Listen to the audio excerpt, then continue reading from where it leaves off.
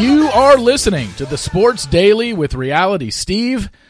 This is a passion project of mine, so to speak. Sports have always been the biggest part of my life, whether it's been through playing them growing up, to watching them since I was a little kid, to even gambling on them as an adult. Sports has always been my biggest passion. For years, I've veered away from that. I've been covering the Bachelor franchise, giving you spoilers, behind-the-scenes info, interviews, all kinds of stuff. But I always knew that I wanted to come back to sports in some capacity. The Bachelor stuff isn't going anywhere. You're still going to get the same coverage I've always given. The Sports Daily is just an added bonus for all sports fans out there.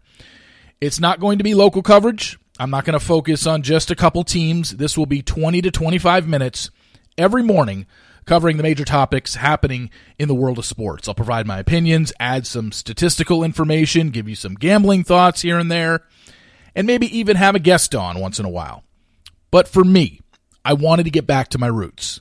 No program directors, no rules, no FCC regulations. The Sports Daily will be your daily dose of sports knowledge to get your day started. And remember, sports has always been the greatest reality show on television.